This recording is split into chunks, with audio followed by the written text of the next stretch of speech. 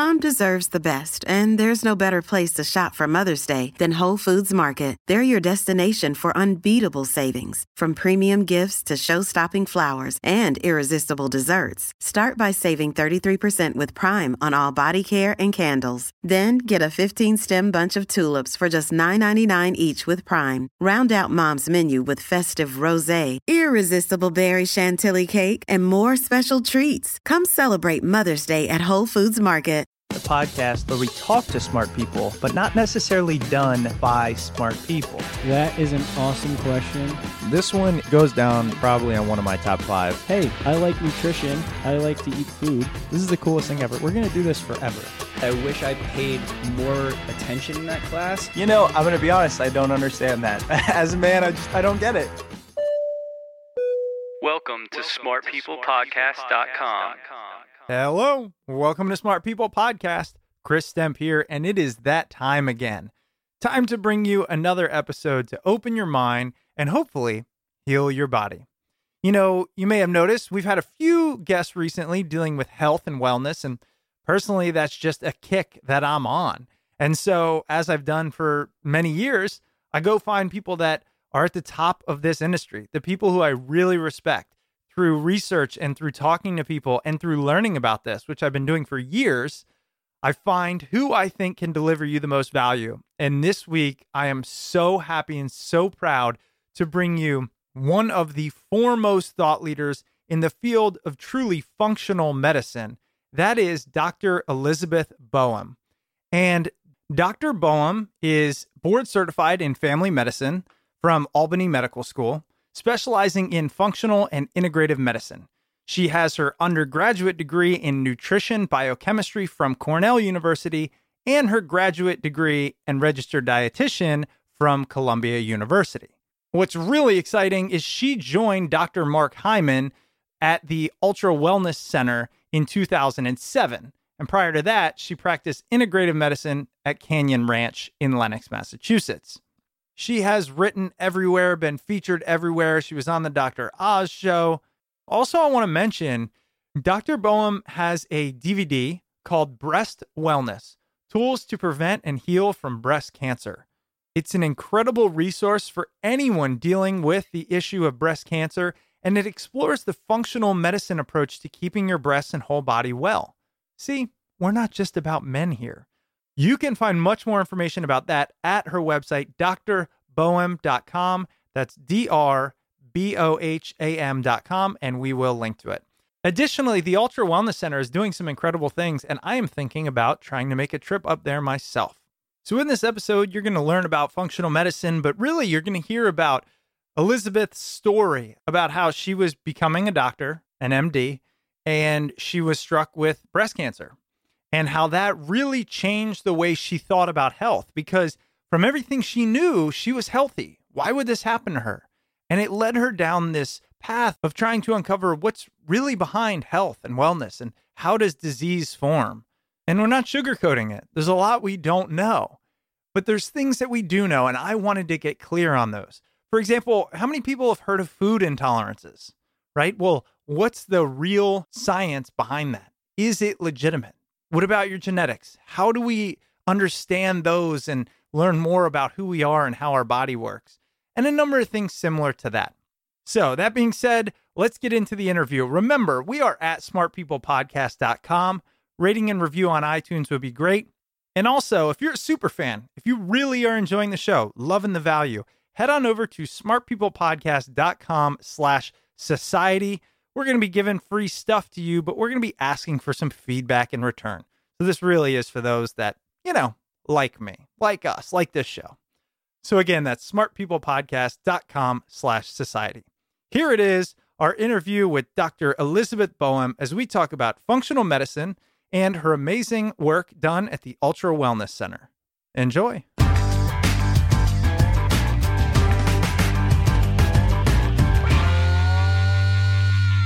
All right, Elizabeth. Well, first, thank you so much for being on the show, and thank you for dealing with all these technical difficulties, because the listeners don't get to see it, but there's a lot that goes on behind the scenes, and you and I connecting was one of those few almost disasters, but we made it. Thank you, Chris, so much for having me. Yeah, I'm so excited. We were just actually talking about what you do is that you are at the forefront of a field that I have become obsessed with over the past 5 years, and that is really this idea of functional medicine. Why don't you tell us what functional medicine is and what you do currently? Wonderful. So I am a physician at the Ultra Wellness Center in Lenox, Massachusetts. My undergraduate and graduate degree was in the field of nutrition. And then I decided that I wanted to learn more. I wanted to understand more about how the body worked and what we can do to keep our body well. And so I decided to go back to school and went to get my medical degree and became board certified in family medicine. And like many other physicians, I was a little frustrated with my education process. Really my passion was prevention and wellness and wanting to know more about how we keep the body well. And so much of my education in medical school was in acute care medicine and people who were really, really ill. And of course that's really important, but that wasn't so much what I wanted to focus on. And I was frustrated with the lack of nutrition education, the lack of focus on prevention and then I got sick myself, and we can go into that later if we want to, but that's when I started to learn about functional medicine and got a job actually at Canyon Ranch in Lenox, Massachusetts, and met Kathy Swift and Mark Hyman, who had been doing a lot of work in functional medicine, and went to my first conference on functional medicine. And I remember it's a week-long conference. It's called AFMCP. It's the basic week-long course in functional medicine, which really teaches you what is functional medicine, right? Which is a different way of looking at health and not just figuring out, naming the disease and finding a medication to suppress the symptoms, but looking for the underlying root cause, looking at how all the different systems in the body are interrelated. It's a really personalized approach to medicine, and where we spend a good amount of time getting to understand really what's going on with our patient, gathering a lot of information about that patient's timeline, their own personal history, looking at how all the different systems are in the body are interrelated and influencing how the body is handling what's going on with them, and then working to figure out for that individual person what we need to remove to make them healthier and what we need to replace to make them healthier. And I remember after that week, I was just blown away. I'm like, this is exactly what I was looking for. It really provided me with this roadmap, with this way of practicing where I could incorporate my nutrition background and just the way that I thought about health, disease, wellness, and brought it all together in a with a system that I felt really good doing and practicing with. So now I'm board certified in family medicine, but I really am focusing on functional medicine or, just good medicine every day. Think about functional medicine to me, and this is because, as I mentioned, I've been obsessed with it for a good 5 years now. I feel like it makes so much more sense. So it's almost this idea of functional medicine really sounds like it should be just called medicine. Absolutely. And that's what it is. And that's what it is. It's just good medicine. Yeah. And one of the things you said there that is what made me a believer is this idea of how most Western doctors just try to suppress symptoms. And the thing is, I'm not bashing Western medicine because it saves lives and the trauma and all that, but most diseases we have today aren't curable. So really all that means is that we are living with them and trying to make them as unnoticeable as possible without anyone digging into why it's happening in the first place. And that's so frustrating. So how does functional medicine approach this idea of disease and getting to the bottom of it? Absolutely. I think that many patients and physicians are frustrated with medicine, especially when we're talking about chronic disease or chronic imbalances in the body. So what I realized is that in medical school, what they did is they took, we're really good at acute care medicine in this country. Somebody has chest pain, they go into the ER, and we're really good at handling that in a timely way. But the way that they that we were educated. I mean, this was a while ago now for me, so I'm not, I'm hopefully some of this is shifting, but the way that we were educated was using that acute care model for chronic disease. So then it still was when somebody came in with heartburn, you said, okay, I'm just going to name this heartburn. And then, okay, let me think, what's in my toolkit? I'm going to use, an acid blocker. And so unfortunately, that method of treating chronic disease really doesn't work very well. And it's resulting in everybody being frustrated, patients, physicians, as opposed to us stepping back and saying, okay, let me really get to understand what's going on with this patient. Let me gather all this information in terms of when did the heartburn, I'm just using heartburn as an example, sure. When did it start? What other things have been going on in this patient's life? What other illnesses or problems have they dealt with over the years? And putting together a picture to understand for that person why this is going on. Yeah. Because if we, if you took heartburn as an example, or if you took breast cancer as an example, or if you took obesity as an example, right? You could have 10 different reasons for why somebody is having that issue, and probably even more. And so it makes more sense for us to figure out for that individual person, what are their imbalances that's causing this symptom to occur for them. Yeah, and one of the things I worry about, though, because, again, having gone down this rabbit hole a little bit and the amount of information out there, is that we still know so little. And I'm not saying we do. I'm just saying that's always a concern for me when it comes to medicine, because I worry that, we're going to spend all this time, effort, energy, and money, and we'll get into the money side. And really, oops, we got that wrong, too. I'm thinking about things like food sensitivity testing or microbiome testing that's out there, or, organic acid testing, all these things we can do now, which I've done almost all of them. Part of me wonders, is this based on real science? Oh, absolutely. And what is science? And the more we know, the less we know, right? Yeah. So I mean, what I think is really important, and what I appreciate so much, and is really the body has this tremendous ability to heal. Mm-hmm. And it knows way more than we do. And we just need to sort of step back and put it in a place where it can heal, right? Take away things that may be preventing it from healing and support things that it needs in order to heal. And to appreciate how much the body really can do on its own.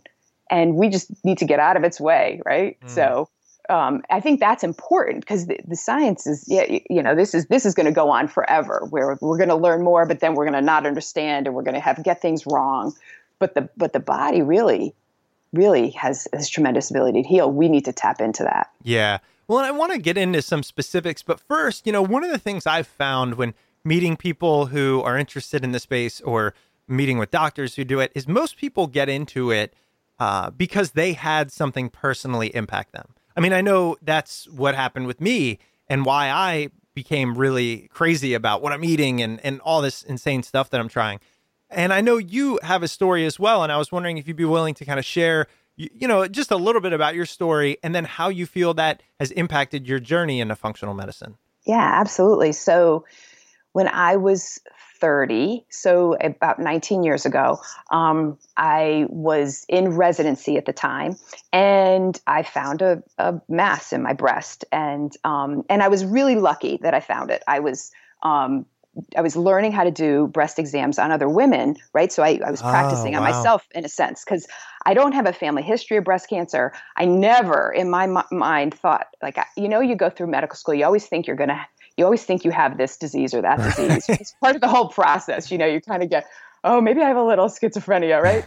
But I never imagined that I had breast cancer, or that I would get breast cancer. It was nothing that I ever worried about. Mm-hmm.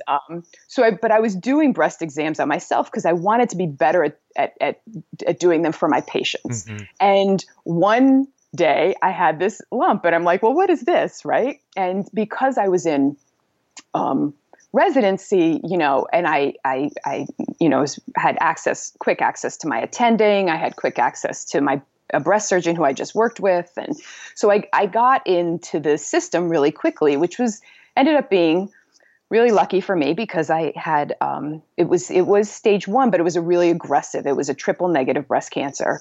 And it was, pretty big in size. And you go through those stages, right? Of like denial, this can't be it. And oh my goodness. And then, you're kind of bargaining like, okay, please just let me get through this. And I want to have kids and, the depression and the acceptance and all those stages of which I went through when I went through the chemotherapy that I had to go through and the radiation and the surgery, of course. And then I came out the other end and I was like, this didn't really just happen to me. And then when I started to go, okay, this really did just happen.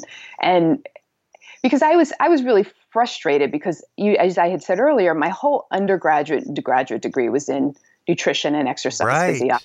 And I was like, if you asked any of my friends, I was the healthy one. I was always taking care of myself. I was so into prevention. And, I was like, why would my body develop cancer? Right. And what happened here? And so it sort of led me, of course, on this journey of figuring out all these other reasons that the body develops cancer. Right. So I think I really appreciate it. I had great care and I appreciated the conventional medicine care that I had, but I knew that I needed to look deeper and get to really understand things deeper and figure out why this happened and what I could do to prevent this from happening again, or prevent this from happening to my patients. And then I was really lucky. I was able to get pregnant afterwards. And then, so I now have a daughter and a son. And, so then I was like, okay, what can I figure out that went wrong in my body? And then as I learned about functional medicine, I'm like, oh, okay.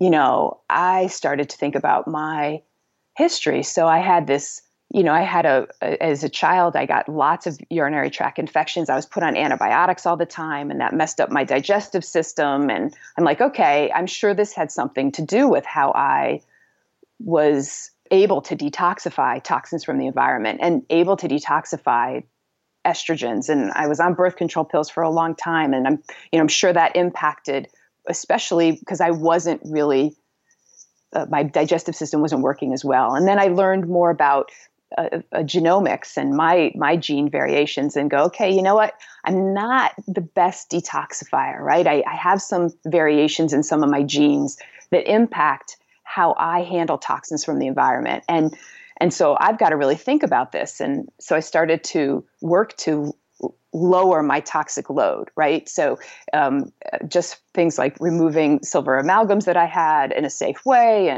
and supporting my body's ability to produce glutathione and just working to have a cleaner environment because genetically I'm not as good at getting rid of toxins that I'm exposed to. Mm-hmm. And I worked really hard at rebalancing my gut flora and getting out of that cycle of chronic antibiotic needs and then the other area that I really had to work on was how I handled stress. And, there's no doubt I was diagnosed with cancer like the month after I was working in the ICU, working nights. And so there's no doubt that my lack, that the stress that my body was under impacted how well my immune system was able to work in that time. But it was longer than that. I was never somebody that was good at managing stress. And so it was like, okay, this is a wake-up call. You've got to figure this out because you can't keep doing it the same way. Sure. And so that, then I started going down that pathway of, okay, how do I work to calm down my body? And I learned genetically, this is an area, even genetically, I know I have to work on. It's something that I have some variations that impact how I handle stress, but I can work on it. I can really focus on it and give my body some downtime, time to meditate, to breathe, to relax, to sleep, and how important that is for your overall health and well-being. And, I was so focused on nutrition and exercise. And listen, I love food. I love the importance of nutrition and food as medicine and exercise and all that. But I also needed to learn how to balance my life and relax and calm down and reduce stress. And that for me was really this real eye opener. Yeah. It's actually crazy when you went through all that, because one of the things that I'm constantly learning in this space, but I got really insane about food. And then I heard and I wasn't necessarily getting better in terms of the things I was looking to heal. And then I heard somebody say, don't focus so much on one area at the detriment of others. And what I realized is, I have no problem putting thousands of dollars into organic food and supplements and cooking and staying in the kitchen and all this, but I couldn't sit down and meditate for 5 minutes. I wasn't doing any real meaningful exercise. And I realized, wow, it is this holistic approach that can be hard to accomplish or hard to focus on so many different things. Yeah, and balance, right? For all of us, balance is really the hardest thing to achieve. And balance, whether it's with our diet or balance with whether it's with our exercise, or balance whether it's with stress or anything, and what's really important and why I love functional medicine is we take the time to understand our patients, right? And I think that's important for the doctor-patient relationship, but also for everybody as an individual, so that they can figure out, okay, for me, this is where I need to focus and create more balance in my life.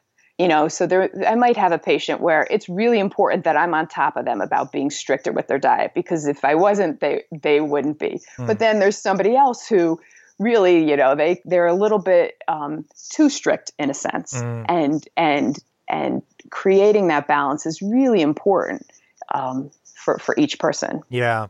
Well, I have so many now. See, I told you I'd have so many things written down 10 minutes in. So here's my plan of attack. I want to talk about genomics, gut flora, stress, detoxification, and some other things. But let's start with, what do you see most in terms of people coming to you to resolve? Because there's tens of thousands of people listening, and given what I know about the state of health in our world, I mean, probably 50% are dealing with something, whether it be, cancer, obesity, diabetes, autoimmune disease, etc., chronic fatigue.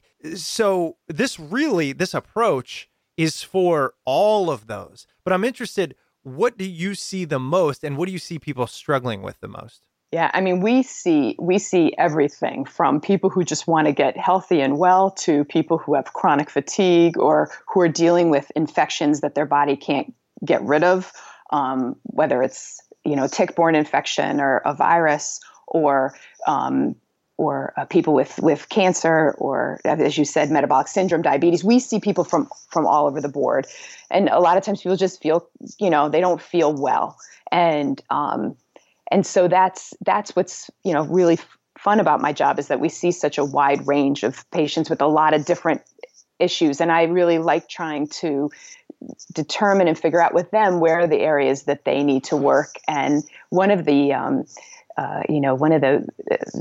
founders of functional medicine, Sid Baker, one of the original physicians practicing functional medicine, he always says you need to replace what is needed in the body for healing and remove what shouldn't be there. It's just as easy as that, right? And in some ways that's true, right? So we just need to figure out for that individual person what they need to thrive and to get well, and what we need to remove from that's getting in their way. Okay. Right? Whether it's an infection or a lack of a B vitamin, or too much stress, or right. So, so basically, it covers the gamut. Let me ask you this: what aspects of what aspects of Western standard medicine do you believe in incorporating? So what I mean is, what kind of treatments, antibiotics, antivirals, therapies that people do know of, as opposed to the functional medicine specifics? I think the biggest difference between functional medicine and the way I was trained is just the thought process. So it's really taking the time to understand that individual person and as I said, remove and replace, right? So it's not so much that there's one treatment that's in conventional medicine that's not in functional, or the same thing, one thing that's in functional that's not in conventional. It's really just good medicine. And if I need to use an antibiotic, I surely do. Or if I need to send somebody to the ER, I will do that. Absolutely. It's important that we that we use the best of medicine. And it's really just the thought process that's going into it. It's not that what a doctor that's trained in conventional medicine and not using the principles of functional medicine, that they're doing something wrong, but it's just that sometimes they don't have the time or the tools to go deeper, right? So that they might not have the time to dig deeper and understand that individual patient and figure out where their obesity is coming from, right? Or have the tools to implement a nutrition approach. So really in medical school, I mean, the amount of nutrition education that physicians get is dismal. And so they don't even have the tools to use food as medicine. A lot of times patients go, well, my doctor said it didn't matter what I ate. And it's just because they were never educated to understand that food is, of course, impacting this disease, and this is how you adjust the food so that that person can heal. So that's not part, and we're working hard within functional medicine to try to get that into medical school training so that physicians have the tools to be able to use nutrition as medicine. Yeah, but who are these doctors who don't know that things like, what you eat and the stress and the exercise or maybe it's the toxic load or the infections you're fighting. I mean, who are these doctors that don't know that that's a thing? In 2018, when 15-year-olds know more about nutrition than these doctors, what's their problem? I think it's the system is physicians have to see so many patients in so little amount of time, and they're reimbursed for a certain thing, and this whole way it's set up is not helpful for having for physicians really spending the time or taking the time to acknowledge or utilize what we're speaking about. I mean, I think that's really the biggest issue. Yeah. And I do want to touch on the economic aspect, but let's go through some specifics. And I want to ask you in terms of genes. So say there's somebody out there who wants to learn more about how their body is unique genetically and things like how they metabolize or detoxify. Is there anything we can do on our own, or is the simple answer, look, you have to go work with somebody? Because the reason I ask is if you have to go work with somebody, that's going to limit the amount of people that will take action due to availability or cost. Absolutely. So how we were saying before, there's so much we know, but there's so much we don't know. And so, you can get a lot of information about your genome and your genetic SNPs or variations. But it really is hard to sift through all that information unless you're working with somebody that has some knowledge. And unfortunately, some of the information on the internet takes you down rabbit holes and isn't that helpful. So I will often recommend to my patients, they can do something like 23andMe and then take their information and put it into a website that will give them some of their variations in their genetics. Mm-hmm. Like there's a website like Genetic Genie. But the problem is if you don't have somebody looking at that with you, you might think, oh my goodness, I've got all these genetic variations. Oh no. And what is important about having a practitioner that works with you is that I'm like, everybody has genetic variations. We need to look at patterns and figure out where we need to focus. Yeah. So it unfortunately is hard to sort of just set you down that path of just kind of doing it on your own. But more and more providers are learning about this and could help people sift through. The other thing that people can ask, one gene that's been really researched a lot, and you can get you can go to a conventional lab, regular lab, and have it checked, is the MTHFR gene. And you can ask your doctor to run this. So I would recommend, if somebody has a history of depression or fatigue, they can ask their physician to run this gene variation, and then have that conversation with their doctor, or maybe they need a little more methylated B vitamins, or they need a diet that's richer in folate, like you're just having more green leafy veggies. That would really help their energy and their mood. Mm-hmm. But outside of that, it's just this really complicated area for people who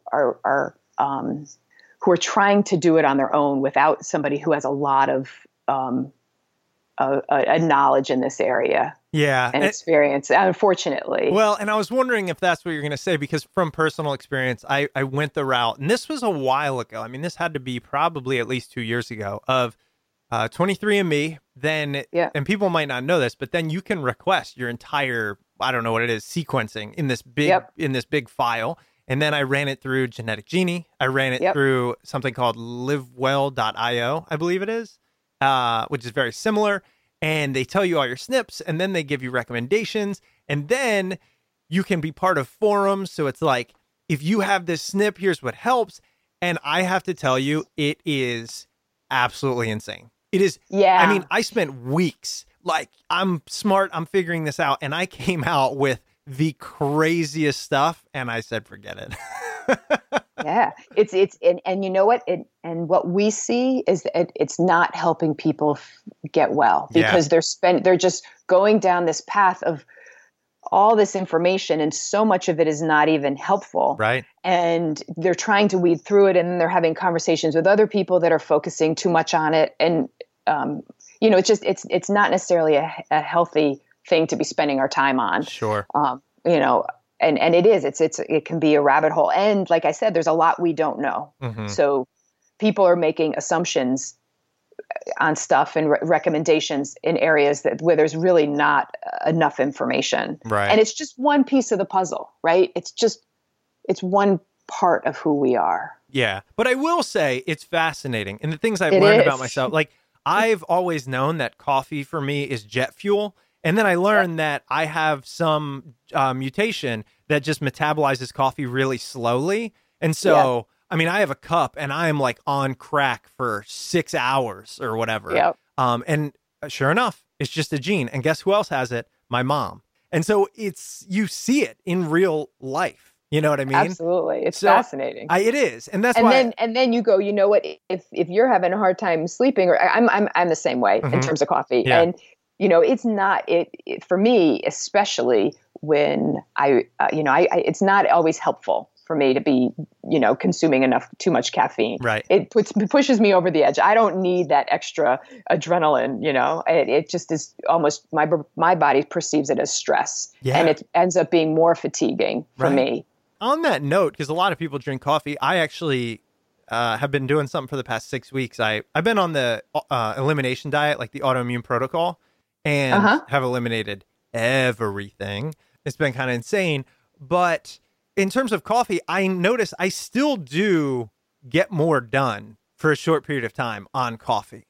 Right. So I feel like I'm still missing that supercharge.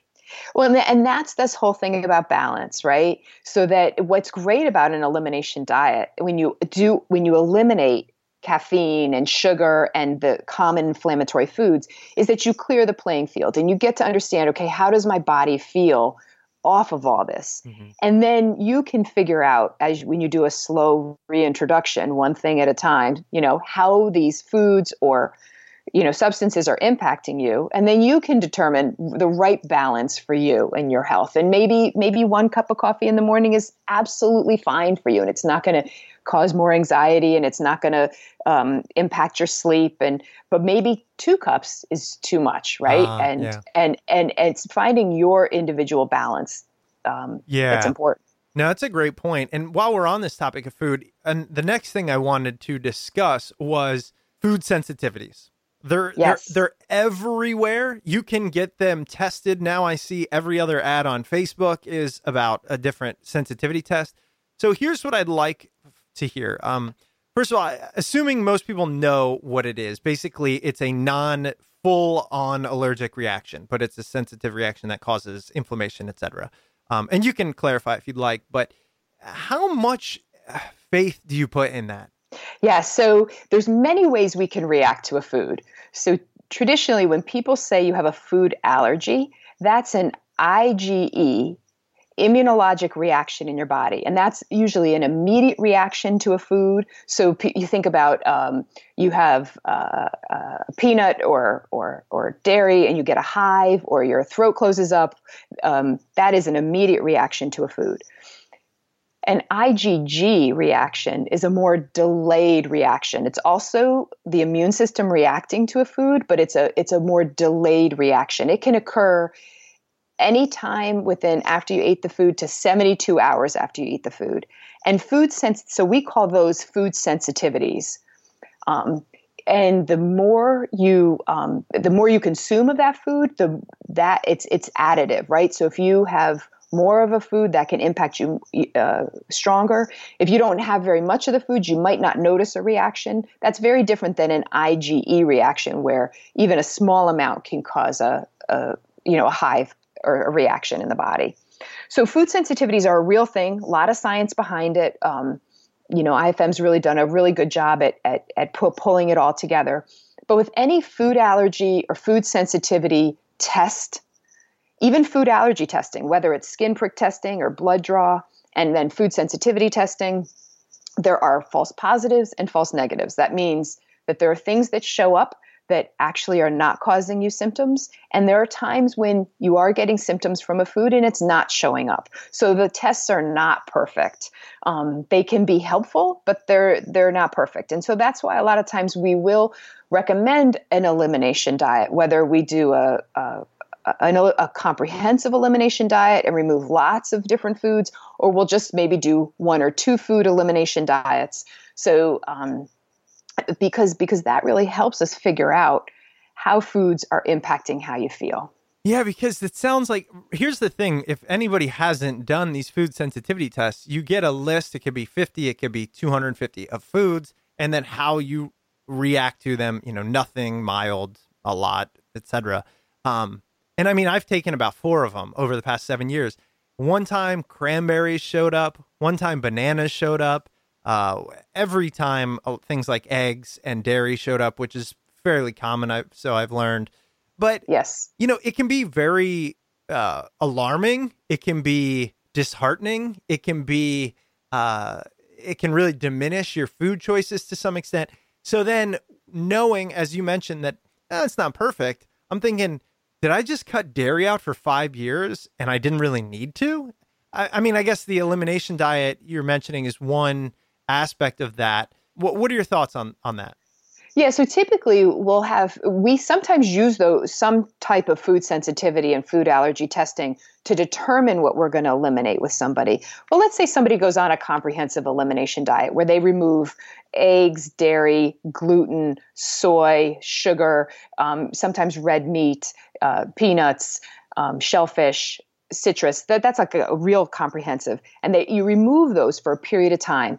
The idea is to do it for about 3 weeks and monitor your symptoms. How am I doing with this? And then the most important part is the reintroduction, when you reintroduce one food at a time. So, and I think that's very important for most foods, or let's say you think, oh, I really am reacting to blueberries also. You might remove that, but then there should be a reintroduction period where you take one food at a time and say, okay, now I'm going to reintroduce eggs. I'm going to have eggs 2 times today.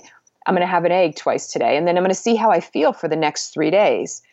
And then monitor my symptoms to get a feeling for how foods are impacting me. So unless somebody has celiac disease, which is a reaction to gluten where they shouldn't ever have gluten and you never want to reintroduce it, right? But if people just have food sensitivities, really our goal is to help heal the digestive system, remove foods for a period of time, but then reintroduce and if they are not reacting to those foods and they're healthy foods, then we want them to eat those. One of the things that I learned that made it palatable was that you can heal the gut such that those foods no longer negatively impact you. The problems with sensitivities are this porous gut, which yes. I want to ask you about as well. So let's talk about the microbiome, right? Everybody's favorite keyword these days, leaky gut, which if you haven't heard the term leaky gut, you are living under a rock. And one of the things that scares me, as much as I like the idea of it, have focused on it, is historically when we hear something so much, it tends to be overblown. And if you think about anything, right? Like any diet in the past, any health food kick, no fat or trans fats or whatever, it comes back to bite us. I'm worried that might happen with leaky gut. So what I'd love to hear from you is, I guess, a quick definition on what it is for those that don't know, and what you feel we truly know almost as factual at this point. Okay. So when people say leaky gut, what they're referring to is increased intestinal permeability. So that's the official term. And so there's a barrier between the inside of your intestine and your body. So think of it as, your intestine is this tube, and there's a barrier, between where the food is inside the intestine and what gets into your body. And that barrier, the intestinal barrier, is very, very important. And there's a lot of research here. This barrier is critical for many, many things in terms of our health. If that barrier breaks down, we can then react to foods like we wouldn't react to them. We wouldn't have reacted to them if that barrier was working nice and strong. If that barrier breaks down, bacteria, part of the microbiome, bugs can get across into the body and can be triggers for autoimmunity, for example. And a lot of this research was done, there's many people in the field, but Alessio Fasano has a lot of good research papers on this concept of the gut and this intestinal barrier and how critical it is to have a well-working barrier so that, and then when it does break down, there can be many things, whether it's food, bugs that can trigger the immune system to make mistakes and create autoimmune disease, which could be anything from Hashimoto's thyroiditis to lupus to rheumatoid arthritis. So that one of the things we always focus on is what's going on with somebody's digestive system and what do we need to do to heal it. And remember at the beginning, we were talking about what do we need to remove and what do we need to replace, right? What are the things that we need to do to calm down any inflammation that's going on in the gut that may be precipitating or causing more leakiness? And what do we need to replace to help heal the digestive system, whether that's improving the diet and the health of the diet, getting more protein in the diet, getting more vitamin A and zinc, different nutrients. Those things are important for creating a good, strong barrier. Yeah, and I've heard a lot about Fasano after all this stuff has been popularized. And one of the things he is the leader on is saying gluten is bad, right? I mean, isn't he the one that said everyone should be avoiding gluten? I'm not sure. Okay. I don't want to speak for him, and I don't know exactly if he's saying that everybody should be avoiding gluten, but there has been some conversation or some research that has said that gluten can cause some inflammation in the digestive system. And I think the critical area is that for some people, that then can lead to or result in more inflammation in the body. Okay. So, I think we need to think a lot about, there's so many things to discuss in this area, whether, we talk about this, our food supply and the damage we've done to our food supply. And is that why gluten's an issue? And is it the glyphosate on the gluten? There's a lot we don't know, but there are many people definitely that react to gluten in all sorts of different ways. But there are people that don't, right? So I think that but unfortunately, a lot of the sources of gluten that we consume are in refined and processed foods, and we don't have a gluten requirement, right? There's no RDI or recommended dietary intake of gluten that we need. So it is a food that we can often remove, and it often results in people eating less refined and processed breads and crackers and cookies and pastries anyway. So the problem comes in when people say, oh, okay, I'm going to go gluten-free, but I'm going to replace it with this gluten-free bread or this gluten-free cookie or this gluten-free muffin. And then we're not necessarily getting a healthier diet. Yeah. Oh man. Well, that's there's a lot of questions about gluten, but there are a lot of people. I mean, one thing that, what I really appreciate is the continuum of our health. And so often, the way I was trained in conventional medicine, or sometimes doctors will say, well, you don't have celiac or you do have celiac. It's either one or the other. Right. But we realize that there's this there's more of a continuum. Of course there is, right? Where this may be a non-celiac gluten sensitivity, or it may be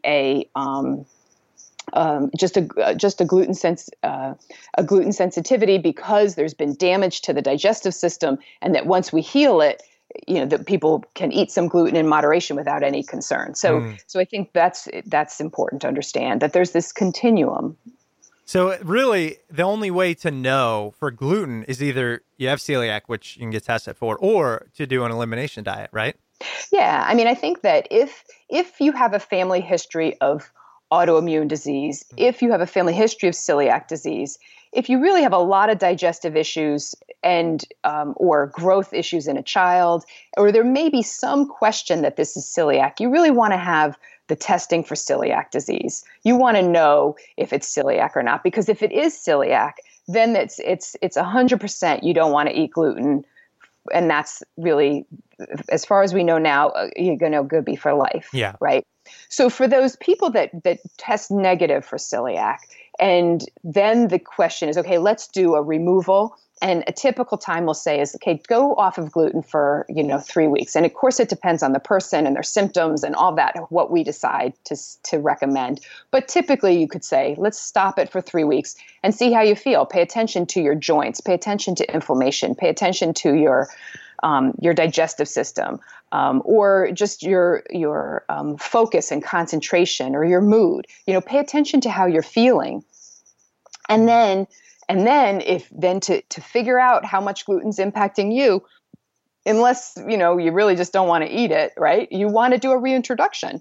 And when you do that reintroduction, you want to have some, just bread, for example. You wouldn't want to have pizza, because then there'd be gluten and cheese and things, right? You just choose to have bread, maybe like a piece of good, healthy bread 2 times in a day, and then monitor your symptoms for the next 3 days, and really say, okay, how did this make me feel? And that's where you can get the biggest information in terms of how gluten's impacting you. Well, Elizabeth, I mean, I honestly could talk to you for days, but I know how busy you are, because you talked about all the things you do. I want to learn a little bit more, though, before we leave, about the Ultra Wellness Center, about what you're doing currently, how you're helping people, how people can either work with you or just work with others to get better on this. So tell us a little bit more about what you're currently doing. Right. So the Ultra Wellness Center is in Lenox, Massachusetts. We do see people from all over the world. When they come to see a physician, they have to come the first time in person, but then we do a lot of follow-ups either by phone or Skype as needed. People can also work with the Ultra Wellness Center without coming to Lenox, Massachusetts, by working with one of our nutritionists. And so they can do an appointment with the nutritionist the first time by phone. So that's an option. So it's ultrawellnesscenter.com to learn more. I'm also, as we were talking about my history with breast cancer, I put together a DVD on breast wellness, and tools to prevent and heal from breast cancer, and really looking at the whole functional medicine approach. So, and I would love to, give your audience a discount code. If they're interested, they can get that through my website. It's at drboham.com. And the discount code is breast30 wellness. And if they put that in, they'll get 30% off. You can also download a free ebook from my website. So that's available there too at drboham.com. And it's been really fun speaking with you today, Chris. Yeah, I appreciate that. And thank you. I was unaware of the discount. So let's go back over that again. It's Dr. Boham. So that's drboham.com. And Correct. that code is breast30 wellness. And by the way, for those listening who are just learning about Elizabeth, you're incredible. The information you put out there is amazing. Your pedigree is amazing. I just want people to know that you are at the top of this field. So if there's something people are dealing with specifically, maybe it's breast cancer or otherwise at the Ultra Wellness Center, definitely reach out. We will link to this on the website and in the newsletter we send out. So I really appreciate that. Before we let you go, what are 3 things you recommend? I'm sure you get a question like this all the time, so you've got your answer, but 3 things you recommend to those to live a healthier life? Oh boy, 3 things. Get some movement every day. So, exercise, but movement. My mother likes me to say movement, not exercise. So move every day, get outside, go for a walk, go for a jog, lift some weights, whatever you like to do, dance. Give yourself adequate time to rest and relax. And that includes getting your 7 to 9 hours of sleep. So it's a little hard for you right now, Chris, but you'll make up for it. So give yourself time to rest and relax, and then get in your vegetables. Really get in a lot of vegetables in your diet. Eat from the rainbow. Get all sorts of different colors of vegetables in your diet every day. But what's the best vegetable? Oh, the best they're all great. No, what's the best wonderful. one? I love broccly. Broccoli? Ugh. Yeah. Now, I mean, it's good, but at least you didn't say kale, which is also good, but it's just pretty common. Oh, man. Well, again, Dr. Boham, thank you so much. It was great being with you, Chris. This was fun. Welcome back. I hope you enjoyed that episode with Dr. Elizabeth Boham. Her DVD, Breast Wellness, Tools to Prevent and Heal from Breast Cancer, can be found on her website at drboham.com. That's drboham.com.